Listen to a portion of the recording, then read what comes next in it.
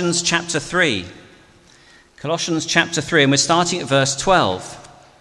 And as so often happens, and as I reminded you of 2 weeks ago, this passage starts with the word therefore.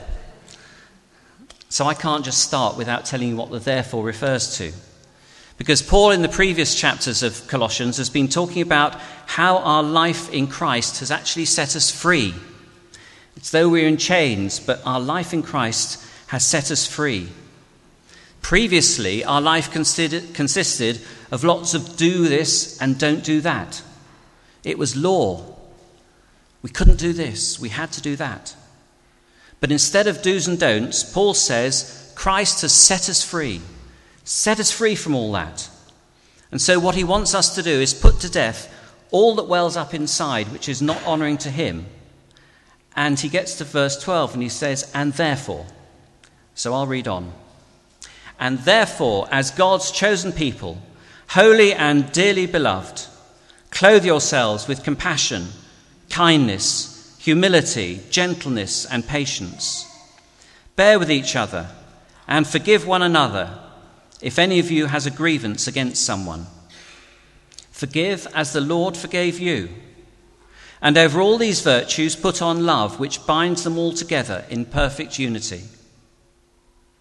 Let the peace of Christ rule in your hearts, since as members of one body you were called to peace, and be thankful. Let the message of Christ dwell among you richly as you teach and admonish one another with all wisdom through psalms, hymns, and songs from the Spirit, singing to God with gratitude in your hearts. And whatever you do, whether in word or deed, do it all in the name of the Lord Jesus, giving thanks to God the Father through him. Amen. All right, Paul's now going to come and speak to us. Paul, we've got a bit of a funny microphone arrangement here this morning because it hasn't got enough range there with our new speakers, so you have to stand here and do your best. Okay, fantastic. Well, I think Andy asked me if I'd move it slightly this way. Oh, just slightly higher. Okay, great.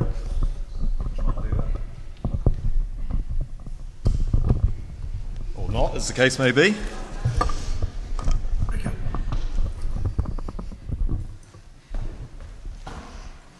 Great. I'll be very tempted to face this way, but I'll try and keep looking at you. May I speak in the name of the Father, the Son, and the Holy Spirit. Amen.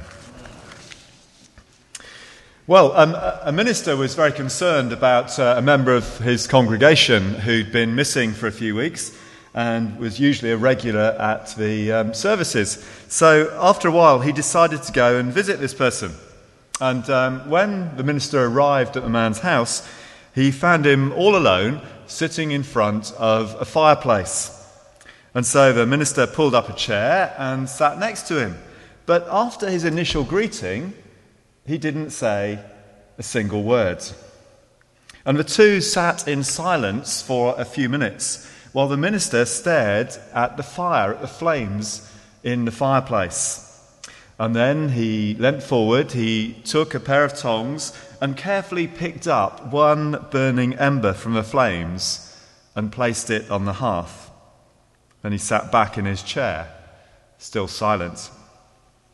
His host watched in quiet reflection as the ember, taken aside from a fire, flickered and faded. And before long, it was cold and dead. The minister then glanced at his watch and announced that he needed to leave. But first he picked up the cold ember and placed it back in the fire.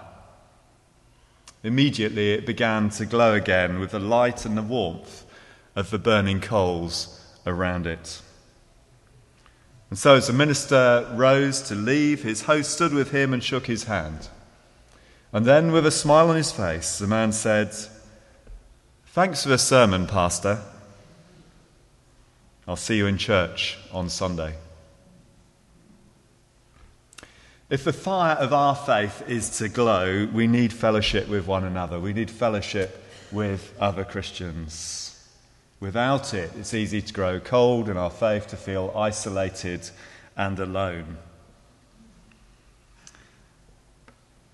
And in these verses, we're reminded of some of the things that can help us to find strength as we meet together that will strengthen us as we go out into the world and live our lives day by day in the places God has called us to. The passage starts with some verses which call us to learn what it means to be God's holy people. And it's important to remember that these letters of Paul's are not written primarily to individuals, they're written to communities. And so much of our learning happens in community. Nigel's already hinted that in Colossians 3 there's a strong emphasis on a call to holiness, living lives which honour Christ and honour one another. And that doesn't always come easily. I don't know about you, but I can do a bit of selfishness, I can do a bit of pride, sometimes a good bit of jealousy, a bit of greed. But what about those other things that are listed? How am I at compassion, kindness, humility, gentleness, and patience? But as we meet together around God's word, as we share our lives and stories together, we can sharpen one another up in those areas and in other aspects of Christian living as well. And we can learn from all sorts of different people. I was sharing with a few others the way after the summer youth camps. I was chatting to, Angie's son in fact, chatting to Dave Muller about his experience of the camps, and he was saying just how encouraged he was.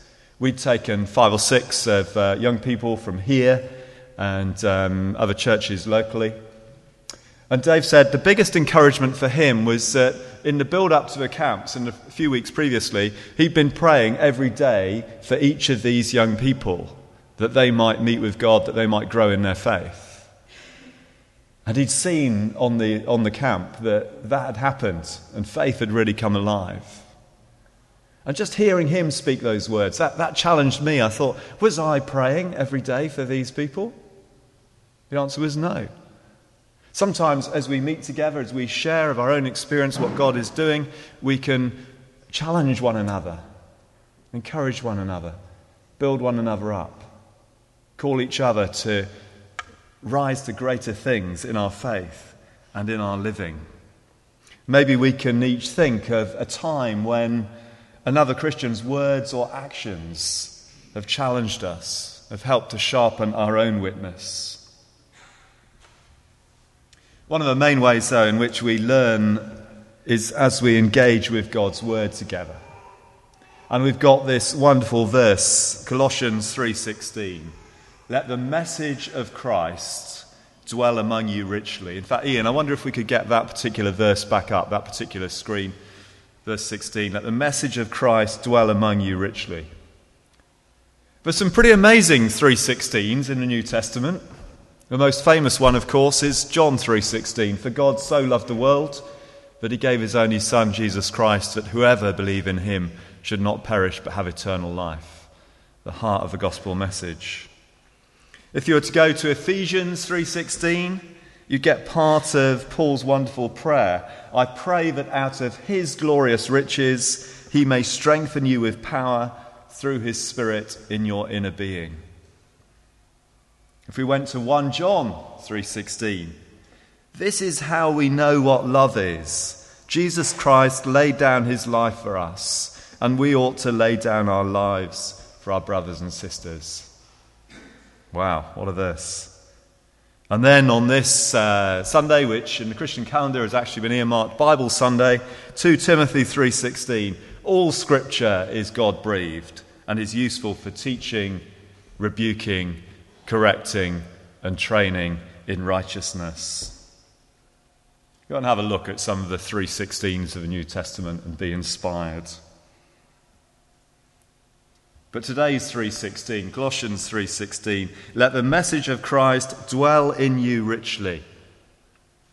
Especially pertinent in the midst of this series on whole life worship. The message of Christ is no flippy-floppy, take it or leave it, half-baked collection of nice ideas and dreamy, pleasant thoughts.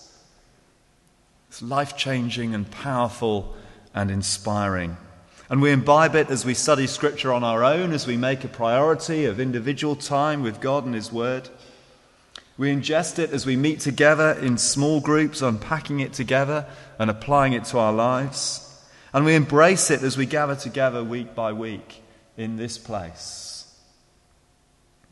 And God's message, Christ's message, dwells in us. It comes alive in us, inhabits our worship. And did you notice how Paul highlighted the ways in which we go deeper with God as we sing together? Teach and admonish one another with all wisdom through psalms and hymns and spiritual songs from the Spirit, singing to God with gratitude in our hearts. We owe a massive debt to the psalmist, to David and others. We have that Hebrew hymn book, psalms of praise, psalms of confession, psalms of lament, psalms for every situation, honest personal approaches to God. We also owe a massive debt to the Wesleys, Isaac Watts, John Newtons, Graham Kendricks, Matt Redmans, all of those hymn writers and songwriters down the centuries, those who write worship songs today. Many have written songs packed with insight and spiritual truths. And I don't know about you, but I find it easier to recall words that I sing, words put to music, than words simply lifted from a page. And putting words to music helps us to memorize Scripture and memorize some of the great truths, to understand more fully the great truths of our faith. I wonder what your favourite hymn is. I guess mine would probably be When I Survey the Wondrous Cross, with that incredible verse, when I survey the wondrous cross on which the Prince of Glory died, my richest gain I count but loss, and pour contempt on all my pride. Not only does that contain the essence of the Christian message with the news of Jesus dying on the cross, but it picks up on words of Scripture. It picks up on words from Philippians 3, verses 7 and 8, where it talks about our richest gain being counted loss. I consider everything else rubbish. And as we build up a treasury of spiritual truth, as we sing these songs together, that has a knock-on effect of resourcing us for our daily life. If I'm out in the country, walking the dog, on my own or with friends, the tune I'm most likely to hum is How Great Thou Art. When through the woods and forest glades I wander and hear the birds sing sweetly in the trees, etc., etc. When I'm reflecting on some of the challenges of life, some of the tough stuff, the song I'm most likely to go to is that one, Oceans, which reminds us of God's presence with us through the tough times, through the challenging times, strengthening us, uplifting us, being there for us. Whether the words are directly from Scripture or whether they just have the essence of a message, they can inspire and build us up.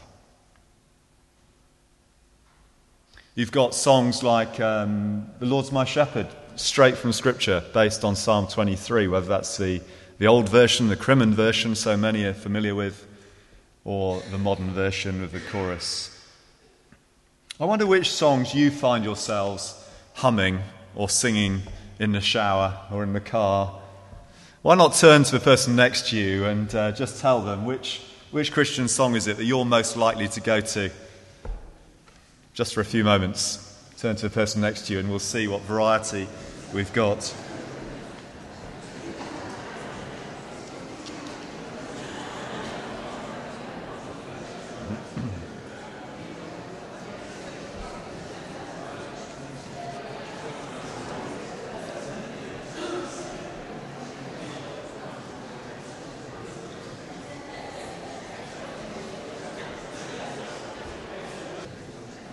Okay, I wonder, before you move on, start talking about what you're having for lunch. What are the songs that you're most likely to be humming, singing, whatever, the ones that immediately come to mind, which help to sustain you in your faith? So what have we got? One or two, just shout out. Someone from over there in the side, first of all. Faithful One, so unchanging, ageless one, you're my rock of peace. Yep. Amazing Grace, that John Newton classic. How sweet the sound that saved a wretch like me. And can it be that I think we were singing that. Oh no, it's something else. Is that the name of Jesus we were singing? And can it be that I should gain an interest in the Saviour's love? Dear Lord and Father of mankind, forgive our foolish ways. Oh Jesus, I have promised to serve thee to the end. All the great classics coming out. Love divine, all loves excelling. What about the balcony? Oh, praise the name of the Lord our God. Be thou my vision. Anyone over there? Now thank we all our God. Just as I am without one plea. Great is thy faithfulness. 10,000 reasons. We could just have a sing-along. We could spend the next hour just singing some of these, couldn't we? But they're songs that are rich in their vocabulary. And they just help us to draw near to God. And, you know, maybe sometimes when we're just humming them or singing in the shower, we're not quite sort of taking in the words and the depth. But there's something about engaging with Scripture as expressed in song which is really powerful and fulfilling and engages us. Bless the Lord, O my soul, straight from Psalm 103. Tell out, my soul, the greatness of the Lord. Words taken, based very strongly on Mary's song, what we call the Magnificat. So many different songs and hymns of our faith. And Paul says, speak to one another in songs and hymns and spiritual songs, singing to God with gratitude in your hearts.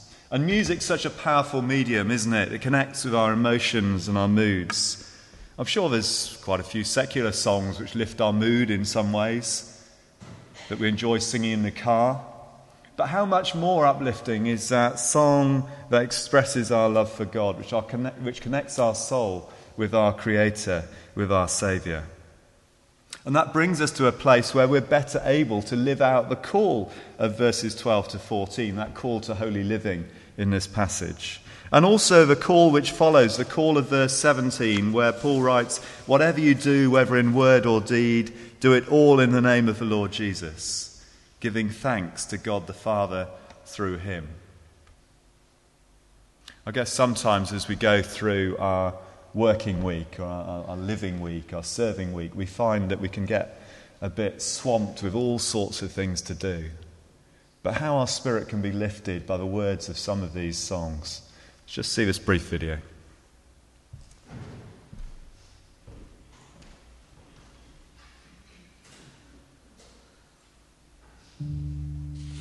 Head down, grit teeth, roll on another week. Monday mornings, mundane job and tasks. Eat, work, tweet, graft, sleep, repeat. Late nights, early nights, keeping balance right. Dinner, dishes, washing, bed, bath, morning light. Concentrating hard, throwing myself in. Lift my given hands to work and losing touch with what's within. Each day, a gentle numbing.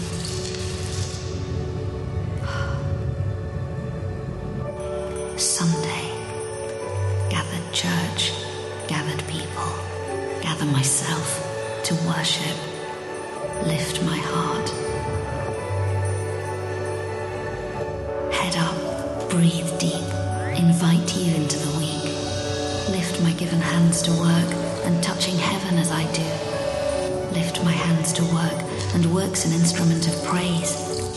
Your abiding presence filling up my days. Turn my eyes to you and your delight compels my tasks.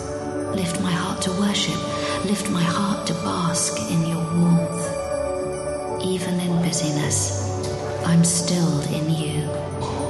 When scattered, you're with us, and we are in you.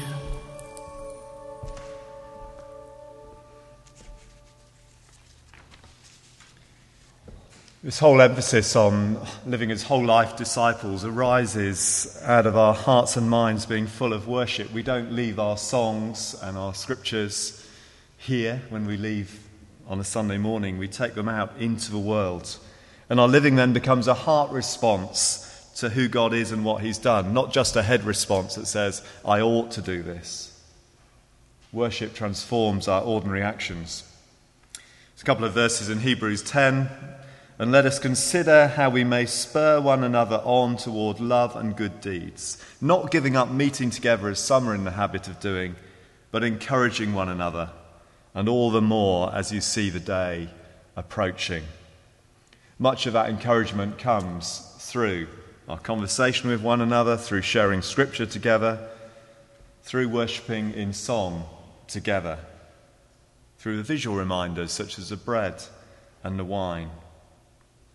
And so let's value our rich tradition and make the most of all that it offers us.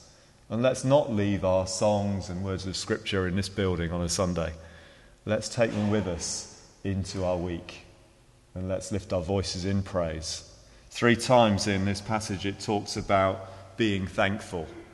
We have so much to be thankful for. Praise God.